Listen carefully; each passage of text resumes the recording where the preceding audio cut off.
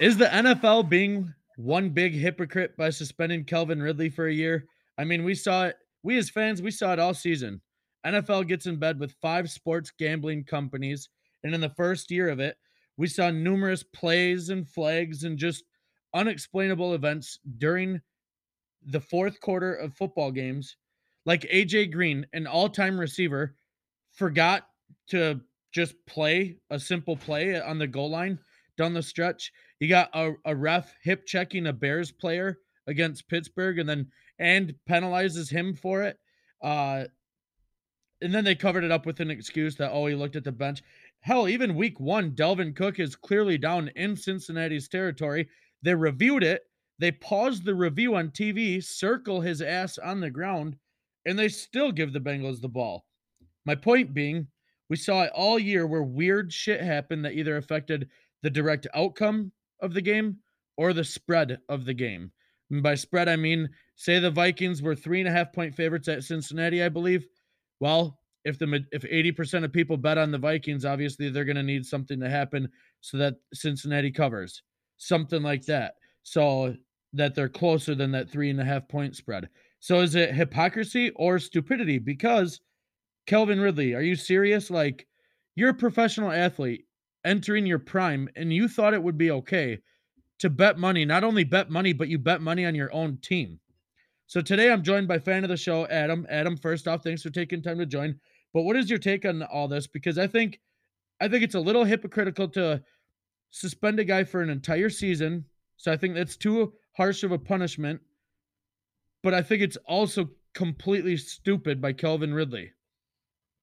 Yeah, I agree with you, but if Calvin really is going to bet on the Atlanta Falcons and his own team, he should be suspended 2 years. Who in their right mind would want to bet on the Atlanta Falcons? But, right. Yeah, I mean, the NFL is a big corporation. Everybody thinks that, these scenarios and plays have something to do with the spread or the line or gambling. That's because everybody that's watching the NFL is gambling on it. I mean, we're at a percentage. It's got to be 80 to 90% of the people that watch NFL games are either gambling on the game, some legally, some illegally, and the other are just fantasy football, which is gambling altogether. But Calvin Ridley knows the rules. This is not something new. It's been talked about for decades, players and teams and people that want to bet on the games. Pete Rose's example. There was a kid that went to Arizona State a couple of years ago that was involved in a whole scandal. Yep, in the 90s. Yeah, that was on a Netflix series. Actually, if anybody gets a chance to watch it, I believe it was Netflix. It's about an Arizona player who got caught. Fixing the. Yep. Yep, and the rules are the rules. I mean, if we start bending the rules, and everybody, are we going to bend the rules for people that abuse women in the NFL? Are we going to bend the rules for people that kill people in cars in the NFL? We don't. We don't bend the rules for those, so we shouldn't bend the rules for gambling. Right. I agree. Well, so any professional sports players, it's part of like, I don't know if CBA is like all sports, but I know that when I was listening to the radio the other day on ESPN, they were saying you sign, one of the first things you sign when you sign a professional sports contract is with the CBA, saying you cannot gamble. You are not allowed to gamble. The NFL, in my opinion, they don't want anyone else doing what they do best, taking others' money. I mean, I'm not sure if you heard some of the early episodes, but here's the big problem I have. The NFL hops in bed, like I said, with these major gambling companies. It was 5 this year that they signed contracts with. Business-wise, makes total sense. Get ahead of the game. Sports gambling is becoming legal in more and more states, so get ahead of it. I totally get it. But to me, and I get what you're saying, yeah, it does become more obvious when you have money on the line, you're like, oh, why would that play happen? But this year, more than any, it was super suspicious things that happened weekly. And for the NFL, it's in your sport. It's moving lines and affecting outcomes. And it just visibly looked bad because so many of the scenarios are not explainable. How can you like the Vikings one pisses me off, for instance, because you have every angle, you have access to every angle, and you have guys now sitting in New York. They literally freeze framed it on the TV and circled his butt on the ground, and a ref saw that and came out and said, nope, How can you sit here and not only suspend a player for a full season, which me and you can disagree with? That's fine. I think that's a little harsh. Not only that, but he has to apply to be reinstated. But yet, if he would have beat his wife, his kid, or a random guy up at the club, he'd have got 2 to 6 games with a $10,000 fine, $20,000 fine. He'd have been back. Want to know why? In my opinion, the NFL doesn't want stars missing games because they lose ratings and money. Perfect example was last season with COVID. As the season got near the end, daily changing the protocols for quarterbacks. I think it was Dak Prescott. They totally changed everything when he went down with COVID late in the season, and other star players. And do we also think it was a coincidence that they lifted almost all protocols heading into the playoffs? The NFL was not going to let key players miss playoff games while being healthy for a negative test or a positive test for COVID. Calvin Ridley is a good name. He's not a star. So in my opinion, this was easy for the NFL to set a very hard line saying, hey, this is not going to be allowed. But I would say let this be Patrick Mahomes, Aaron Rodgers, Derrick Henry, Julio Jones. Do you think they're going to get a year suspension? Because I really don't. I totally agree with you on that. They're just making Ridley out to be the whipping boy for any future deal, and a year is harsh. And you bet your ass Aaron Rodgers or any of the big stars, Mahomes, would have just got a slap on the wrist and a 2-game suspension and a slight fine. And he was only betting $1,500. It's wrong. It's wrong.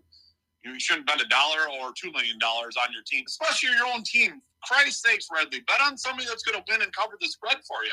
I don't even get that. Yeah, I agree. Betting your own team, that's just, you're just asking to be, yeah, I don't fucking get that.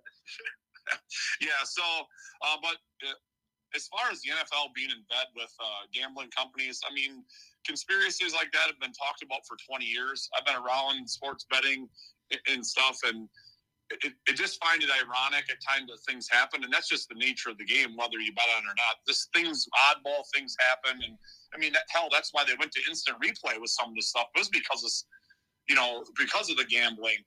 10 years ago, they went to more of the instant replay and going up to the booth and getting challenges and all that.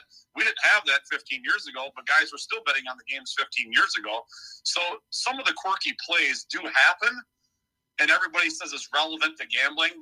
Is it really, or is it not really? Are we looking, 15 years ago, the Dalvin Cook thing, they would have never went upstairs. They would have called them down. We would have moved forward, or they or fumble, yeah, whatever. Yeah, so we're in an era where they're fine-tuning the game because the NFL is in bed with sports gambling and everything. What I'm hearing in Las Vegas, which I just got back from a couple weeks ago, is the NFL wants to put sports betting machines in all the teams' stadiums. So that means every state that those stadiums in have to have legalized gambling. Mm-hmm. A way to grab an extra $100 from a fan, it already costs you $150 to go. Beers are $15.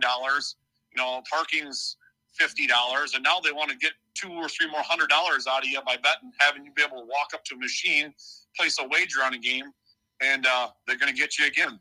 Oh, absolutely. And that's why the next thing I was just going to say, NFL cares about one thing: money. And I will say, I'll change it to two things: money and image. They do the littlest amount of shit to cover their ass to make them look good, if that makes sense. Like, they've always done it. So the one thing, back to what you were saying about replay, doesn't that make it more suspicious though to you now though? Because now you have cameras in the fucking pylon in the corner of the end zone that are so fucking clear. It's a better picture from that camera than the 2005 Super Bowl. And so to me, that kind of like makes it worse in my opinion, because okay, we have way more views. We got cameras everywhere.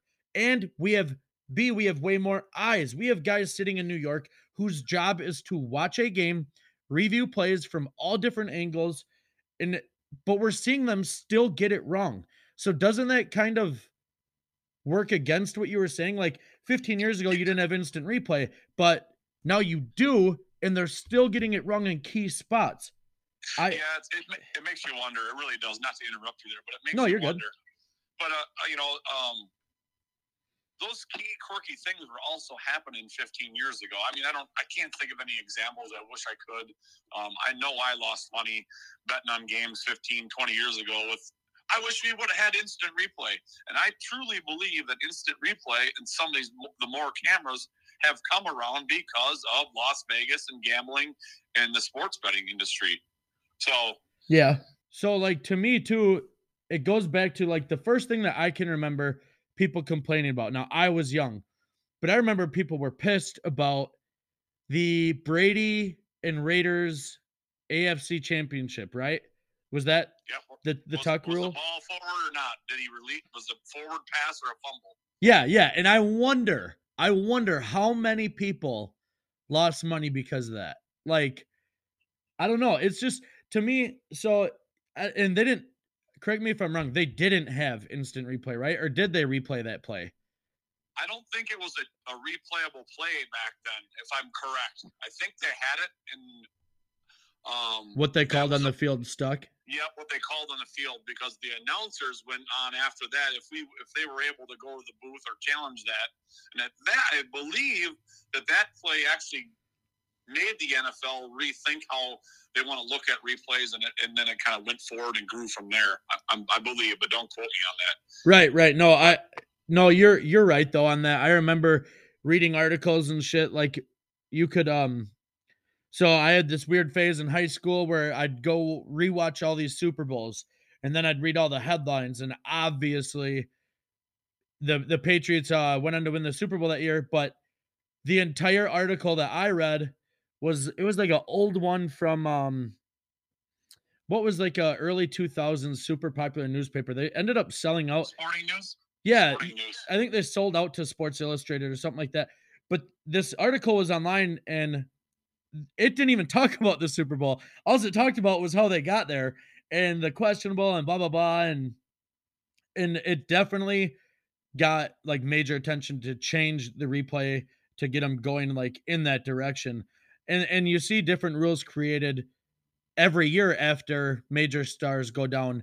When Brady broke his collarbone too, that was, how many rules changed after hitting the quarterback. Then Rodgers broke his collarbone, and how many rules. So, like, to sports betting though, like, when you have plays like that where, oh, was that a fumble? Was that a pass? It's kind of like year by year they try to fix it. And to me, that's why this particular season stuck out like a sore thumb, because I have never seen it. I'm a guy who, since I was a kid, I watch as many football games as I can. I'm fortunate enough to have 3 TVs in my basement. You bet your ass all 3 TVs were on, and my phone sometimes watching. I had Red Zone channel on one and 2 games on the others, absorbing as much as I could. And this year, I was like, it was every other game where I'm like, how does that, like, that AJ Green one stuck with me for a really long time, clearly, because I keep referencing it. Do you remember that though?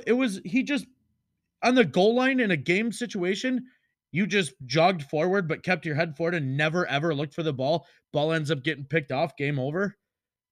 Yeah. Like, it's a strange play. Like he would have to be involved in that play, but it makes you think, because that was a spread and a game changer. Right. It makes you think, but I really believe that some of these plays have happened many a times over many of seasons, but that play in particular, still to me, is a strange. It's a weird for a veteran. This ain't a first-year guy. No, this is a guy who's used to. Yeah. Oh shit! I got 1-on-1. The ball's coming my way. I don't even have to say anything. Ball's coming my way. That's the type of big receiver that AJ Green is. And like the Cassius Marsh one, that raised hell, and it should have, because now the NFL backs up the refs. Obviously, they always do, by saying, "Oh well, he penalized him for what he said to the guys on the bench. He looked at the Steelers bench and screamed and flexed his muscles." Well, that happens 40 times a fucking game. That was not what the penalty was for. You stuck out your hip, you hit him, and then you penalized him, and you were like, "Oh shit, I can't penalize him for hitting a ref because I'm the one who hit him." So then you come out and say, "Well, but look, he flexed and said something to the Steelers bench," and I'm like, really? Like, I don't know. And the fact that I can come up with 3 or 4 of these off top, and I just remember sitting in my basement multiple times like, man, what like it was late pass interference calls, roughing the passer calls that were not even close. And I know that that's a whole nother subject with the roughing the passer these days. That's a whole nother subject of how they need to fix it, but they're not even close to consistent with how they call that. And in the fourth quarter of games, how many times did you see this year? Teams got 4th and 5, 4th and 7, something like that, incomplete, but the quarterback falls over, and all of a sudden, boom, first down. All of a sudden, they're first and goal or first down at the 30. They're in field goal range, and it's just weird. Like I said, sometimes it doesn't affect or didn't affect the direct outcome of the game. So yeah, maybe the Bears still lose the game, but were the Bears supposed to lose by 5 or by 2? Who bet more on what? What was the line Yeah. at? That type of stuff. Moving lines, stuff like that. And to be honest, in my opinion, again, I don't think it would be incredibly hard for the National Football League to move shit around in the fourth quarters to move lines. I really don't. I don't want to believe that that's true because it ruins it for sports. If somehow we found out one day down the road that oh these sports were being fixed the whole time, it would ruin it. Obviously, we don't want to believe that because when miraculous shit happens for our teams, we tell everyone, "Oh fuck you, it's not rigged. Fuck that. We're just good. Blah blah blah. We made a play." So there's that aspect of it. But then if you're on the other side of that, like I remember Yeah. the Minneapolis Miracle. I saw Saints fans actually commenting, "Oh, that was fixed. Why the hell would a safety duck his head and take out his own player?" Blah blah blah. And I'm like, "Well, he didn't want to get pass interference. Was he supposed to hit the receiver, give us first down? Blah blah blah." And I justified it. But if I was a Saints fan, are you fucking kidding me? I would have.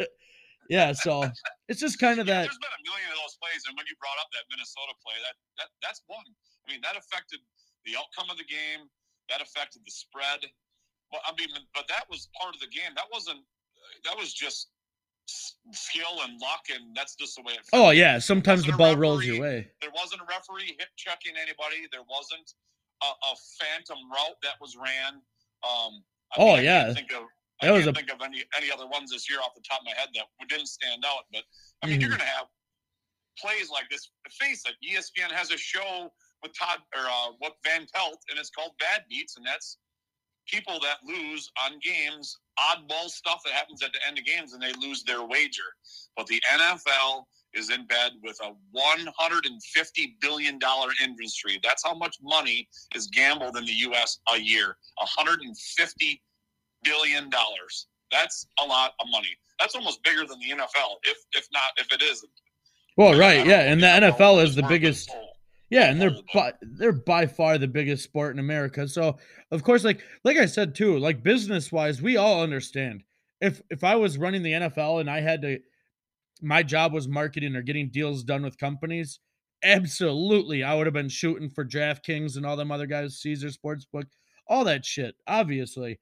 But it just raises a lot of red flags. And to be honest, this year, knowing that, it kind of changed the way I watch games. Next, we're going to talk, is Aaron Rodgers' contract justifiable for Green Bay? Not justifiable overall, but for Green Bay. And Russell Wilson, is he a good fit in Denver? Adam and I will discuss next.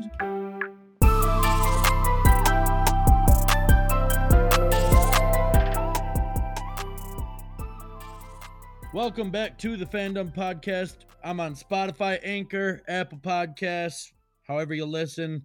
Thanks for listening. Joined here by fan of the show, Adam. Make sure to follow us on Instagram. It's at fandom_pod. Snapchat is at Fandummies, FANDUMMIES, for polls, rants, giveaways, and more. We are going to be doing another bracket challenge, March Madness around the corner. You guys know it's my favorite season. $10 a bracket, maximum of 3. It'll be through the ESPN app. DM me on Instagram or Snapchat if you want in. It's however much money we get for it goes to the winner take all. Adam, thanks again for joining me today. What was your initial reaction to hearing Rodgers is not only re-signing, but when the numbers were released, what was the immediate reaction from a diehard Green Bay fan, Adam? Not an X's and O's, Adam, because I know you know sports. What was you being a fan? What was your first reaction? I was a 50-50 guy just on him coming back. And a lot of people say we need Rodgers to come back. A lot of people say we need to get rid of Rodgers and trade. I was going to be happy either way. Either we're moving forward without this clown, or we're going to move forward with this clown. And I call him a clown because the last couple of years of his career and the way he's held his team accountable for things, he kind of acts like a clown. He treats his receivers that aren't very new to the league. He treats them kind of rude and expects them to run perfect routes. And the other side of this, and I don't mean to get off on a tangent, I'll get back around here, is nobody held Aaron Rodgers accountable for the last loss against the 49ers. The media, everybody else. So I'll go back. What was my reaction? Yes, Aaron Rodgers, happy to have him back. Mad because now he's holding the Packers' salary cap at bay. He's going to account for 25, 30 million of that salary cap. So it's going to be Super Bowl or bust in the next couple of years. And then after that, after he rides off into the sunset, and if he doesn't stick that career out, 4-year contract out, we are going to be hurting. We're going to be paying for something that's not going to be there. And give us a damn Super Bowl guy. Get in the huddle, call the plays, don't sit and bitch. Just deliver us the Super Bowl that the Packer fans want for the last 3-4 years. And I'm a Vikings fan, obviously. If you're listening to the show, you fucking know that. But the fact that the Packers only have one Super Bowl with Rodgers is just a complete joke and a testament to who he is so here's what I think. Brady, wherever he goes, everyone says something similar about him. He may not be the funnest guy to hang out with and go get a beer with, but the guy's a winner. That's the number one word that teammates associate with him. They're like, he's just so smart. He's never joking around. When he's on that field, he's leading, he's working his ass off. He's trying to be on the same page as everyone, making sure everything's clicking. And then you can find guys like Donald Driver, Greg Jennings, not James Jones, but another guy. Anyway, a tight end from back in the day, Bubba Franks, was it? All these guys, you can find these articles still on Google where they've said, he's a fucking asshole. You try to sit by him for lunch and he'll move, or he'll tell you hey, I'm sitting alone. He's not a teammate guy. He's been in how many relationships over the last few years, so he must not be a great boyfriend, that or he sucks in bed. He doesn't talk to his own family. To me, it's a lot bigger than just the football player, because if it was just the football player, Aaron Rodgers, and there was no other factors, if you tell me, hey, pick a quarterback, go win a Super Bowl, just based off skill, who do you want? Hands fucking down, it's Aaron Rodgers over the last 10 years. Go win me games. He doesn't have the characteristics of a leader and a winner, in my personal opinion. And to what you said, he raises hell. He embarrasses the front office for 2 years. Then he chokes and was bad in the last 2 games of the last 2 seasons at home in the second half. So do all the drama and complaining then come back? The Packers front office, what I mean by that question sounded kind of weird, but the Packers front office, this guy calls you out. He embarrasses you. He says whatever he wants on the record, whether it was conferences or on the Pat McAfee show. He's saying whatever he wants and then not backing it up with his own play. I listed off after that loss, the divisional round madness, I believe I titled that episode. If you listen to it, I went into detail because I was so frustrated that once again, Aaron Rodgers is escaping all blame, that I went and I read every second half possession for Green Bay. There were multiple incompletions, multiple balls thrown away. There wasn't drops. There wasn't missed or running a bad route. No, it was incomplete, throwing into double coverage. Well, you remember the last drive alone, he should have 2 interceptions. He throws that weak-ass little out route to Randall Cobb that Randall Cobb had to play defense on. It hit the 49ers corner right in the gut. And then on 3rd and 7 or 11, you whip a bomb to Devontae, who's double teamed with the safety over the top that was not letting anyone behind him. To me, he only trusts Devontae Adams and Mason Crosby on the whole team. He'll only throw to them because Allen Lazard was wide open on that. They were talking about some numbers the other day. Devontae Adams had 169 targets. The next nearest was Aaron Jones at like 59, maybe. Like so you're gonna pay him all this money. He embarrasses your front office. He has a bad attitude. His past teammates have said this is not a nice guy. Is he talented? Fuck yes. We all know that. But the Green Bay's front office, I'm like, what do you want? Do you want early playoff exits?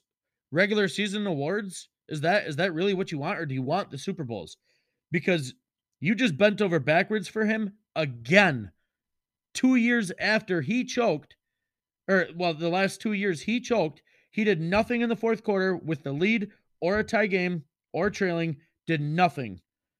To me, he's Drew Brees 2.0 at age 38, and I don't think it's worth it. I don't care about MVPs because across all major sports, I think that award is becoming a meaningless joke. The NBA has been for years. Rodgers was the league's most valuable player, but he had the league's best defense, best pass defense at least. They allowed just 3.3 yards a carry. They're the self-proclaimed by your fan base the best receiver in the game. You could make an argument he is top 3 regardless. You have the 10th best offense in the league with Randall Cobb being back in the slot, who you wanted. You told the Packers to go get him. Devontae Adams, like I said, Aaron Jones, who's probably a top 10 running back when healthy. You had a solid offensive line play despite injuries to Elton Jenkins and Bakhtiari. I am saying all this because, Adam, every year they lose, and every single year, it's everyone else's fault. It's never his fault. Even this year, well, our special teams didn't do it. Your defense didn't allow a single fucking touchdown in a home game with the so-called MVP at quarterback. There's just no excuse. Yeah, it's let's face it, the quarterback position is the most important position in the NFL. In all of sports. All right. With that being said, we have elite quarterbacks. We know this. There's 4 or 5 every year from the NFL for the last 30, 40 years. Those elite quarterbacks get away with going into the media, getting the big money. They can say whatever they want. And when it comes down to it, they don't accept when they have a bad game. And Aaron Rodgers is one of those guys. He cannot stand up at the mic and say, it was my fault. I didn't see the open receiver 14 times against the 49ers. I didn't do a check down 14 times. I could have checked down and fallen the wide open receiver and gave those Packer fans what they wanted. But no, he came in there and pitter-patters around, and he acts like he's Zen, too. He thinks he's a Zen guy. He has goofy sayings when he goes on the Pat McAfee show. It's like, just be real, dude, like you were 12 years ago. We've had 2 quarterbacks in 30 years, and no other club will ever be able to say that prior or in the future. Brett Favre and Aaron Rodgers, and we have 2 Super Bowls only. We've got a ton of MVPs, and that MVP award, you might as well put that on a roll of toilet paper and wipe your ass with it because it doesn't mean anything, that MVP anymore. Because there's guys that could have had the MVP this year way before Rodgers. Mm-hmm. I agree. Point is, you know, he just gets away with whatever he wants to do and say. And I think the front office should have held him accountable. But everybody in the media in the front office won't say it because do you want to start over? Do you want to trade Rodgers? And then all of a sudden now you're the Chicago Bears and you got 25 quarterbacks in 10 years. So the trade-off is we'll stick with Rodgers. We'll let him do what he wants. He's got to deliver us that winning season to get us to the playoffs. And then let's just win the big game. Come on, let's just win the big game, Aaron Rodgers. Now, me as a fan, like the fact that Rodgers is back, but also if he would have moved on, I would have been good with a couple first-round picks. And let's just clean this up and go back to team sports, not an individual guy. But the quarterback is the most important position in the NFL, and that's why these guys get away with that stuff, and that's why these guys are the leaders and the guys on ESPN. They sit and talk. Quarterbacks are the guys that talk. They don't talk to the defensive end. They don't talk to the cornerback unless they had a touchdown or a big play. Yep. Yep. Well, so just real quick to backtrack on the last 13 years. Okay. You won the Super Bowl in 2011. Now, if you ever watch Colin Cowherd, he is super skeptical of Aaron Rodgers' one Super Bowl run because you had to beat I can't even remember his last name. Some Caleb dude from the Bears came in the second half playing quarterback. Wasn't good. You had to be another backup quarterback in the round before that, and you did beat the Steelers. Like that's no, I can't take that away. That's a great win. The Steelers, we all know what the Steelers were. They won the Super Bowl the year before that. Yeah. Or after, whatever. Um, so every year after that, it became let's make excuses for everyone but the quarterback. So for how many years it was so one thing that I find interesting is GOAT debates, right? Everyone does it. Oh, Brady Rogers. Well, I talk to Packer fans and they say, well, Brady has a top defense all the time. Well, they'll be a top 7 or 8. And if I'm being honest, usually the Packers aren't terrible. I know they had a couple years in the mid-teens there in the 2000s that they couldn't tackle anyone, but their defenses are never like terrible. They always have some studs up front. You don't have McCarthy to blame anymore. Your defense was amazing this year. They were good last year. They're going to be good again next year. How can they justify this contract? Is my main question. Like, you just agreed to pay him 4 years at age 38. 200 mil. Yeah. I don't get how do you justify that if he gets to the Super Bowl this last season and loses? Not losing another home game in which the most annoying thing every playoffs that I hear that cold weather in Green Bay is going to be such an advantage since fucking when? They're like what did they say this year? They're 4-14 or something in games below 20 degrees at Lambeau. Like it was some absurd thing since 1980s whatever where their record was terrible in those situations. But every year I hear, oh, such an advantage. And Aaron Rodgers always backs that up. Yeah, they're going to come to our frozen tundra and our fans, blah, blah, blah. And it's like, again, I can't justify the fact that this organization just bowed down to a man who is responsible for their failure. Yeah, 50 million. I mean, let's just think about that for a second. $50 million a year. I'm not sure how the contract is actually structured. Is it going to be 25 this year and 75 next year and 75 the next year, or however? But that's a lot. You're holding your team hostage. We have so many guys that we need to we're 27 million, or I shouldn't say we. The Packers are 27 million over the cap right now. They were 58 million over last year. And Yeah. So they're already talking about getting rid of Zadarius Smith. I've seen that one heat up. Do they not have to extend Jair Alexander too? Yes, they do. Yeah, and then they got to work out Davante Adams' contract. I mean, you got to eventually work that out and not have him locked in as a held player. So that's another one. So this team's gonna get abruptly changed because Rodgers didn't go back to the table and say, I'll play for this and I want to win a Super Bowl. And the Packers were the one that gave him the contract. It was almost like there was no negotiating. Like, we got to have Rodgers. Here's the freaking keys to the limousine and here's the checkbook, and then you figure it out.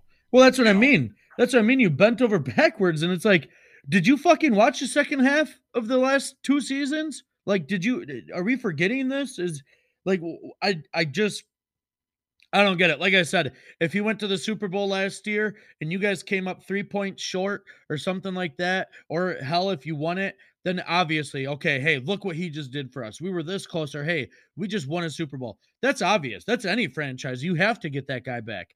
This isn't obvious to me. He's 38 fucking years old. I don't care about how everyone keeps telling me, well, bro, it's different now. These quarterbacks are all getting old and they're playing. It's like, look at Peyton Manning and look at Drew Brees and look at Big Ben in their last years. Does that look good to you? Brady is the only example, the only one of this guy's really old, still playing at an elite level. Brett Favre, his last year with the Vikings, terrible. Like, we have one example of it, and people are dismissing this contract because, oh, well, players are older now. It doesn't matter. And I'm like, yes, the fuck it does. You can't just say that because Brady's an exception to all sports and all man. Like LeBron, I guess you could say too, because he doesn't appear to have fallen off that much. Anyway, we're going to move on. That was great, but there's another good quarterback story. I could shit on Rodgers all day. In my opinion, he's a great quarterback. We'll see what happens with the future. Like you said, they're tied up in money. We'll see what that roster looks like next season. Now, Russell Wilson moves to the Denver Broncos. And Seattle got a haul back. They got Noah Fant, who's a very good tight end. He just needs a quarterback to throw. I'm sure he was really excited till he saw he was part of the deal. They get Noah Fant. They get 2 first-rounders. You get Drew Lock so that you at least have someone with playing experience, someone who can step in there. D-tackle, young D-tackle, Shelby Harris, and a late-round pick for Russ and a 4th was the trade. When you look at peak Russell Wilson, he had the Legion of Boom and a really good run game with Marshawn Lynch. And if I'm being honest, I see the same thing in Denver. Number 3 defense last year, according to Pro Football Focus, and they're very young. They don't allow you to pass on them. Now, last year it was weird because they allowed like 3rd most big run plays. But if it wasn't a 20 or 40-yard scamper, you weren't getting shit. It was a very weird statistic when I started kind of diving into just how good their defense was. And I think that you look at guys like Patrick Surtain from Alabama, he could be their Richard Sherman. Bradley Chubb is going to be insane on the edge. I'm just comparing it to like the Legion of Boom. He's going to be insane on the edge. You got Justin Simmons is one of the best safeties in the league. He's going to be like you could use him as any one of those like hybrid type safeties like Cam Chancellor or Earl Thomas. Like you could use him in any one of those. And then you got on the offensive side of the ball, Melvin Gordon's still effective. And last year's rookie stud was Javonte Williams out of North Carolina. Shout out Tar Heel Nation. He was a bear of a running back, and he's fast. I believe he was second in the league, which is crazy that Derrick Henry still beat him. For yards after first contact, the guy's very hard to tackle. So another Marshawn Lynch style running back. And then here's the thing that I don't think Seattle had. I don't think they had this good of wide receivers. Jerry Jeudy, Cortland Sutton, KJ Hamler, Tim Patrick, Travis Fulgham. That's 5 receivers that I could argue would be in the top 3 on 29 out of 32 NFL rosters. You do got to get a little bit better at the offensive line if you're Denver. You got to get a little bit better and deeper at linebacker, and you can do that through free agency. Despite losing some draft picks, obviously, with this trade, they could do it in the draft too. You get a middle round linebacker that fits your scheme, stuff like that. And offensive linemen are so random, you could find an absolute gem in the middle of the draft. So I think it's a perfect fit, if I'm being honest. It reminds me a lot of the Denver team that carried Peyton Manning when Peyton Manning wasn't that great anymore. What do you think, Adam? Yeah, I agree. Denver went out and Denver's been trying to get out and get one of the top quarterbacks in the leagues for a couple of years to move forward. I think it's a great trade for Russell Wilson. And as Packer fans, we were actually thinking if they were to move Rodgers, that Russell Wilson would have been a great fit in Green Bay. Just throw that out there. We've talked about it a few times now. Obviously, that's not happening, but great fit for Russell Wilson. New start, fresh start. He's got a good 5 years left. He might not be able to be that mobile like he used to be, but he still is. For Seattle, I think it was just time for them to move on. Their experiment with Marshawn and Russell Wilson at those positions, and kind of with Marshawn leaving the team and Russell Wilson, Seattle needed the change, and it was a good trade for both. I think both teams came out looking for what they wanted, and then the draft will help them. Denver's got to get some linemen. They weren't able to run the ball like they wanted to, and they want to be a defense running team. And you throw Russell Wilson in there, and he can get the first downs and run for a few first downs, they might be the team next year to beat. Yeah, oh, absolutely. That's the thing, is this could flip the script. First off, that division, holy shit. Derek Carr is probably somewhere between 12 and 16 in quarterback power rankings, and he is by far the worst in that division. It's crazy. And Russell Wilson's the back to what you said about the O-line and what I said earlier is they have to improve that O-line because if you give him time and you let them speedy receivers go, there is very few, if any, quarterbacks that throw a better deep ball than Russ. And I saw these memes come out that were hilarious about Russell Wilson throwing deep balls in Denver. And because he throws such high arching passes when he throws deep balls, they were showing it like floating out of the stadium because the air is thinner, blah, blah, blah, all that good stuff. But that dude could still throw some 60-yard bombs and stuff. I just think that the reason that the offense line concerns me is, yes, Russell Wilson can run. You don't want him to have to run all the time. The last couple of years, he's missed a few games with minor injuries. I know last year it was his thumb, so it's not really relative, but it's because he's getting hit a lot and he's running for his life a lot. And I think, sadly, that's the one thing I think that might not change in Denver. Because I watched some Denver games last year. Hell, I saw him in person Thursday night at Cleveland. Now, granted, Cleveland does have Myles Garrett and whatnot, but their quarterbacks had no time to play or pass. Sorry. They were, it was even from shotgun, 2 seconds max. And it's like, oh, get rid of it, get rid of it. You don't have time for anything deep. So I do think that they have to drastically improve that offensive line and very fast because Russell Wilson is 33 years old. He's not, you're not getting a 28-year-old in this prime, so you don't have a ton of time I think they have to be super aggressive in free agency. They have to get the O-line rolling in the right direction and then just draft your defensive players or wherever you think you need more help at. Do that in the draft, but you have to get some guys in there free agency. And yeah, like you said, that if they do that, this is an elite team right off the bat. All they needed was a quarterback, and boom, they're automatic contenders. Yeah, in the division, you're right. The division is tough as hell. Denver had to get better. Getting Russell Wilson makes them better and be able to. I mean, you got Mahomes, Justin Herbert, and then Oakland's good. All those teams in that division are vying for the AFC Championship in my mind next year.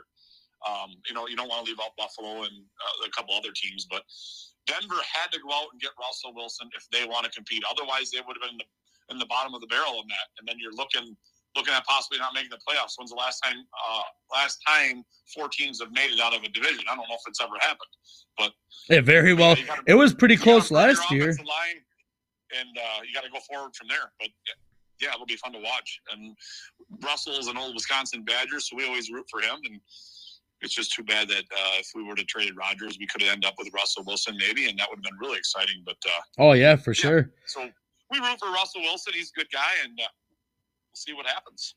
Yeah, yep. And I'm pretty excited just to watch that division. So it's so funny. So I saw this thing. It was like, because the Vikings, everyone's kind of anticipating that they're going to trade Kirk. And then it was this thing where Rodgers wasn't going to resign. So it was a bit ago. And it showed that the AFC West quarterbacks. And then it was like Jordan Love, Justin Fields, Jared Goff, and Kellen Mond. And it was just like, there's levels to this shit type of post. And it was just hilarious. I'm just like, holy shit, that does look really bad. And we're really close to that. So, but yeah. So with Russell Wilson going, do you know, like, or, well, obviously we don't know, but who do you think's the next big name to move quick before we move on? In the NFL, the player to be moved? Yeah, like a quarterback. You think there's a quarterback on the move? I know there's been some rumors about Christian McCaffrey and Saquon Barkley. I don't so much worry about running backs anymore because they're so replaceable. But these rumors are kind of heating up with Kirk. Obviously, Deshaun Watson's still out there. Is there any other guys? I mean, Jameis Winston, say what you will. The Saints were 5-1 when he was their starter, and he is a free agent. So who do you think? Maybe Jimmy G. I saw some rumors about Colts. Who do you think's next, and what do you think will happen? Yeah, that's another thing we didn't bring up is Carson Wentz gets traded. Oh yeah, duh. Yeah, I mean we kind of forget about that one. He goes to the Redskins, or we can't say Redskins anymore, but he goes to Washington. But yeah, I think most of the teams now, if you have a quarterback, you're kind of sitting on them. But a lot of it now is money. It's cap. How are we gonna fit? How are we gonna fit this team together based on money? This is the money time in the NFL for teams when they're looking at all the numbers. Yeah. How they're going to balance the books, and how we're going to get our new draft picks. What do we need to sign for free agents? So, I mean, you just never know with quarterbacks getting moved. I've heard Jimmy Garoppolo leaving, and they're talking that Jordan Love is going to get moved, and they're going to move on and end that saga with Jordan Love now that Rodgers is back. So the Packers will be going after some veteran to back up Rodgers. So it'll be interesting in the next couple of weeks when they start trying to get under that deadline for the cap. So yeah, for sure. Yeah, and that might be the NFL's greatest waste of a first-round pick I've ever seen. That dude is Tony Mandrich doesn't count? Who? Tony Mandrich? Who is that? That's who the Packers took years ago, and the second pick behind him was Barry Sanders. No way. You probably weren't even born then, but that was the biggest flop in the history of oh my picks. Gosh, that's bad. That's bad. That's number 1 overall too in the first round, and then Barry Sanders goes second. Oh man, Tony Mandrich, he didn't last he didn't make it so much in Green Bay and injuries and whatever. He ended up going to the Colts and actually having a decent 5, 6, 7 year career. But Packer fans were so so distraught about him not doing crap for the Packers. Somebody killed his 2 Doberman pinchers in Green Bay. No way. Yeah, holy cow. I don't know the whole story. I mean, it was years ago, but right. Well, either way, I mean, yeah, fans are dead. Yep, so. Fans are always over the top. You just saw that stuff with even Russell Westbrook in the NBA taking heat, and then he's always taking heat, and he handles himself well. But his wife started getting death threats, and his kid got threats at school and shit, and then he steps up. So yeah, fans always take it to that next level. But for all my Wisconsin loving listeners back home, we got some college hoops talk next.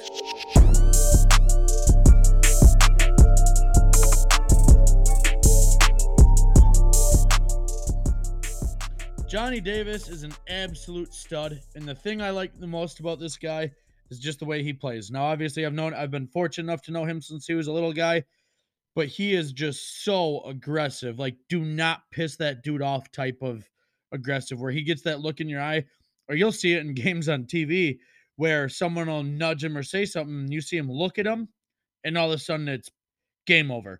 But he takes everything to the next level. It's maximum effort every play. He wants the big moments. He takes the big shots. He often makes the big shots. He wants to guard the opposition's best player. He invites every challenge that comes his way, and he overcomes them in every impressive way you can think of. He's projected top 10 pick in this year's draft.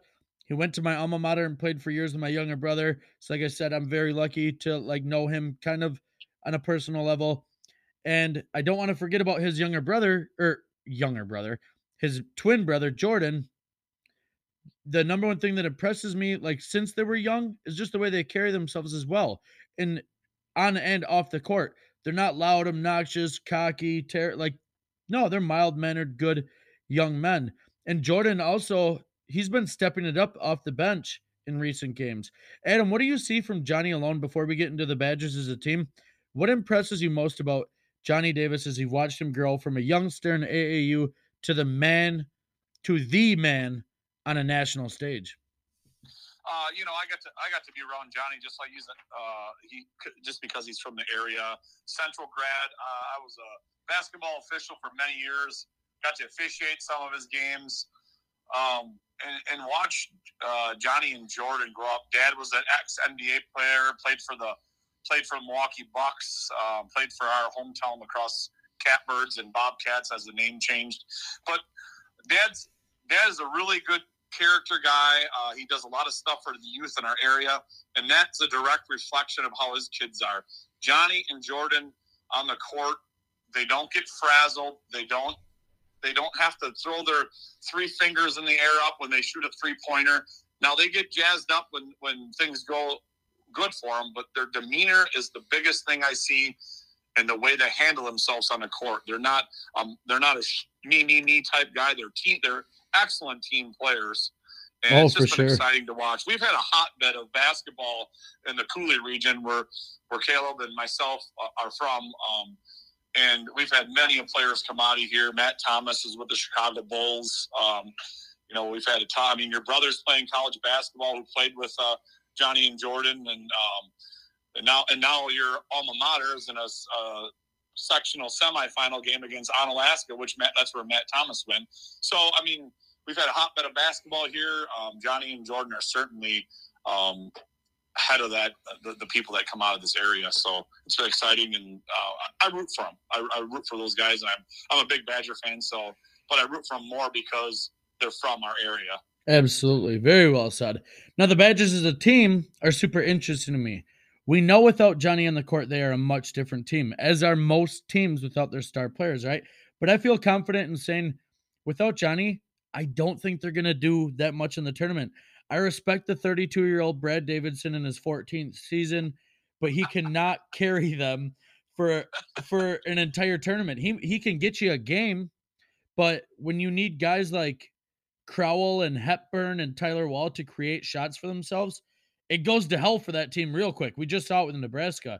The guys that I just mentioned before benefit so greatly off the play of Johnny that it worries me if he gets into foul trouble, or like this Nebraska game. I know you wanted to bring up the injury real quick. The Nebraska game, he gets injured, and you just saw what they look like without him, and it's just not good when Tyler Wall is trying to go one-on-one on the baseline, trying to back everyone down. And it'll work for a possession or two, but they're going to adjust, and then what? So, two things. What can the Badgers do as a team to avoid being upset in the conference tournament and the NCAA tournament? And what did you make of that foul from the Nebraska game? Okay, the Badgers, to not be that team that gets bounced in the first round or the second round, their defense has to be cleaned up a little better, and that's what I see. They might have to share the ball a little more. Yes, the 37-year-old Brad Davidson comes down and he takes shots that he shouldn't be taking at times.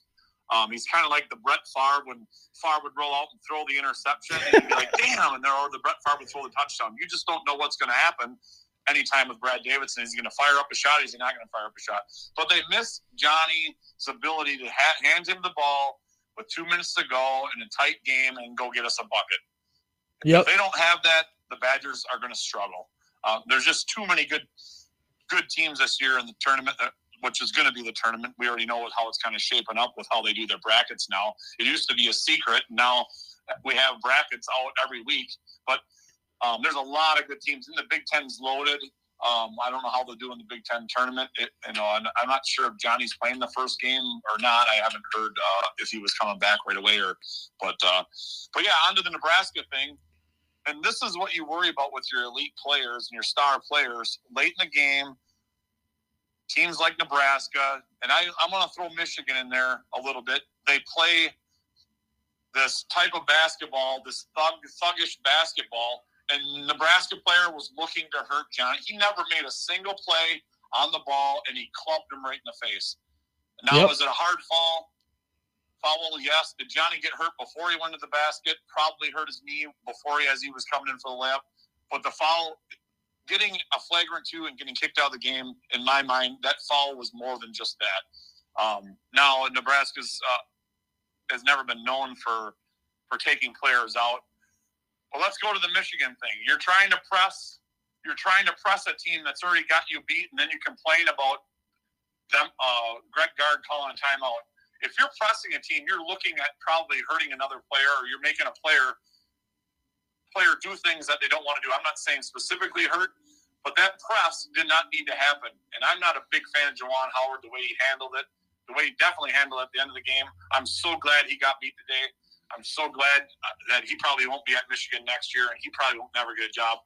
He might be coaching at Western Technical College next year, but that guy is a bum, and I flat out think he's a bum. And he said Greg Gard grabbed him, and we can go on about that. Everybody has their opinions on how that all shook out, but I'm so glad Michigan got beat today. 17-point lead with 12 minutes to go, and they end up losing to Indiana. So yeah.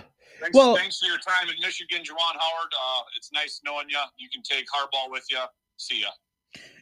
Yep. I agree. And I don't think he's a good coach. I think he's a good recruiter, but when you watch Michigan, you see talent all over, and they are so misused. It's not even it's a joke how they play basketball with all that talent. But Juwan Howard has a history of this too. Last season, he got into a big altercation. I cannot remember if it was with a ref, was it not? Did he not? And I can't Yes. remember if he got suspended. Yeah, he's a hothead. So, real quick, for anyone who doesn't know, the situation we're referencing, I'm sure you know by now, it was all over Sports Center. The Badgers were up by how much were they up by? The game was over. 14 points. Pretty much the game was over. Juwan Howard just said he wasn't pressing, but he had his guys guarding man-to-man full court. And I'm not sure if he knows what full court press means, but that means you're in a full court press. In the press conference, he said he wasn't pressing. Greg Gard took a timeout because we were struggling. The backup players, which we rely on, if guys like Johnny Davis or Davidson go out, we're talking number 8, 9, 10, 11, 12. Those players are on the floor struggling to get the ball to break the press. Yep. Greg Gard calls a timeout, and then all his history. It was 7 seconds. Howard didn't like that, didn't want to shake his hand. And the only reason he didn't want to do that is because he got beat by Wisconsin, and he's a poor loser. That's the only reason. Well, right. 2 games before that, Juwan Howard, they were playing, I believe it was Indiana, and a ball got poked away, and he was out on the court and grabbed the ball. Yeah. And so they had to give him a technical. What are you doing? What are you doing on the court, and why would you grab the ball? Yeah. So this guy has my gosh, no idea what he's doing. No. And if he should have punched anybody for calling a timeout, he should have punched Chris Webber. That was the national championship game when Chris Webber called the timeout and Michigan was out of timeouts. Yep, so that's Fab the guy Five. Should have punched. Fab Five. Yeah, no, I agree. He's shown you too many times, and his theatrics on the sideline. It's like, dude, you're representing Michigan is a popular brand. They produce the greatest winner of all time, and Tom Brady. Everyone loves watching Michigan games at Michigan because that stadium, it fills up. Like and not to mention how many times did they go to at least the Sweet 16 or Elite 8 under is it John Beilein? Is that how you pronounce it? Beilein, Yep. I just didn't know how to pronounce it, but like he built that program up to the standard of we expect Michigan to be good, to play good basketball, and to just like represent themselves in a professional manner. Since Juwan Howard has taken over, all that shit has gone out the window. I don't see him being the coach next year either. And if they are, they're a sucker because that dude is not the answer for them. And he shouldn't be the answer for any major colleges until he can mature because to me, that's what it is. He's just a big immature clown. So yeah. So Adam, I know you got to get going to that game. It was great to talk. We could talk NFL for days. I'd love to do it again sometime. It was such a good content producing show today. I really enjoyed it. March Madness. I'd love to recap it with you if we did it again in a couple weeks, kind of look at the brackets, stuff like that. Good luck to you and your team. I seriously appreciate you again taking time to join me and rock this one out. Yeah, I give a shout out to the BK, Brennan Kennedy, playing for West Salem Knights, sectional quarterfinal. That's my son. Good luck to the Panthers. And hey, even good luck to Central and Unalaska. They play each other. Winner goes to the sectional final. And them two have been battling out for years for anybody from the area that know these teams. And we still have Bangor still alive and Unalaska Luther. So the hotbed of hoops still continues. March Madness, everybody get fired up. But the NFL is heating up too with the draft coming and all that. So I appreciate you having me on. It was a good time. And we'll keep on rocking. All right. Thanks again, Adam. We'll talk to you later. Yep. Fan dummies, thanks for tuning in. As always, make sure to keep up on social media for that bracket challenge. Peace. Everybody love everybody.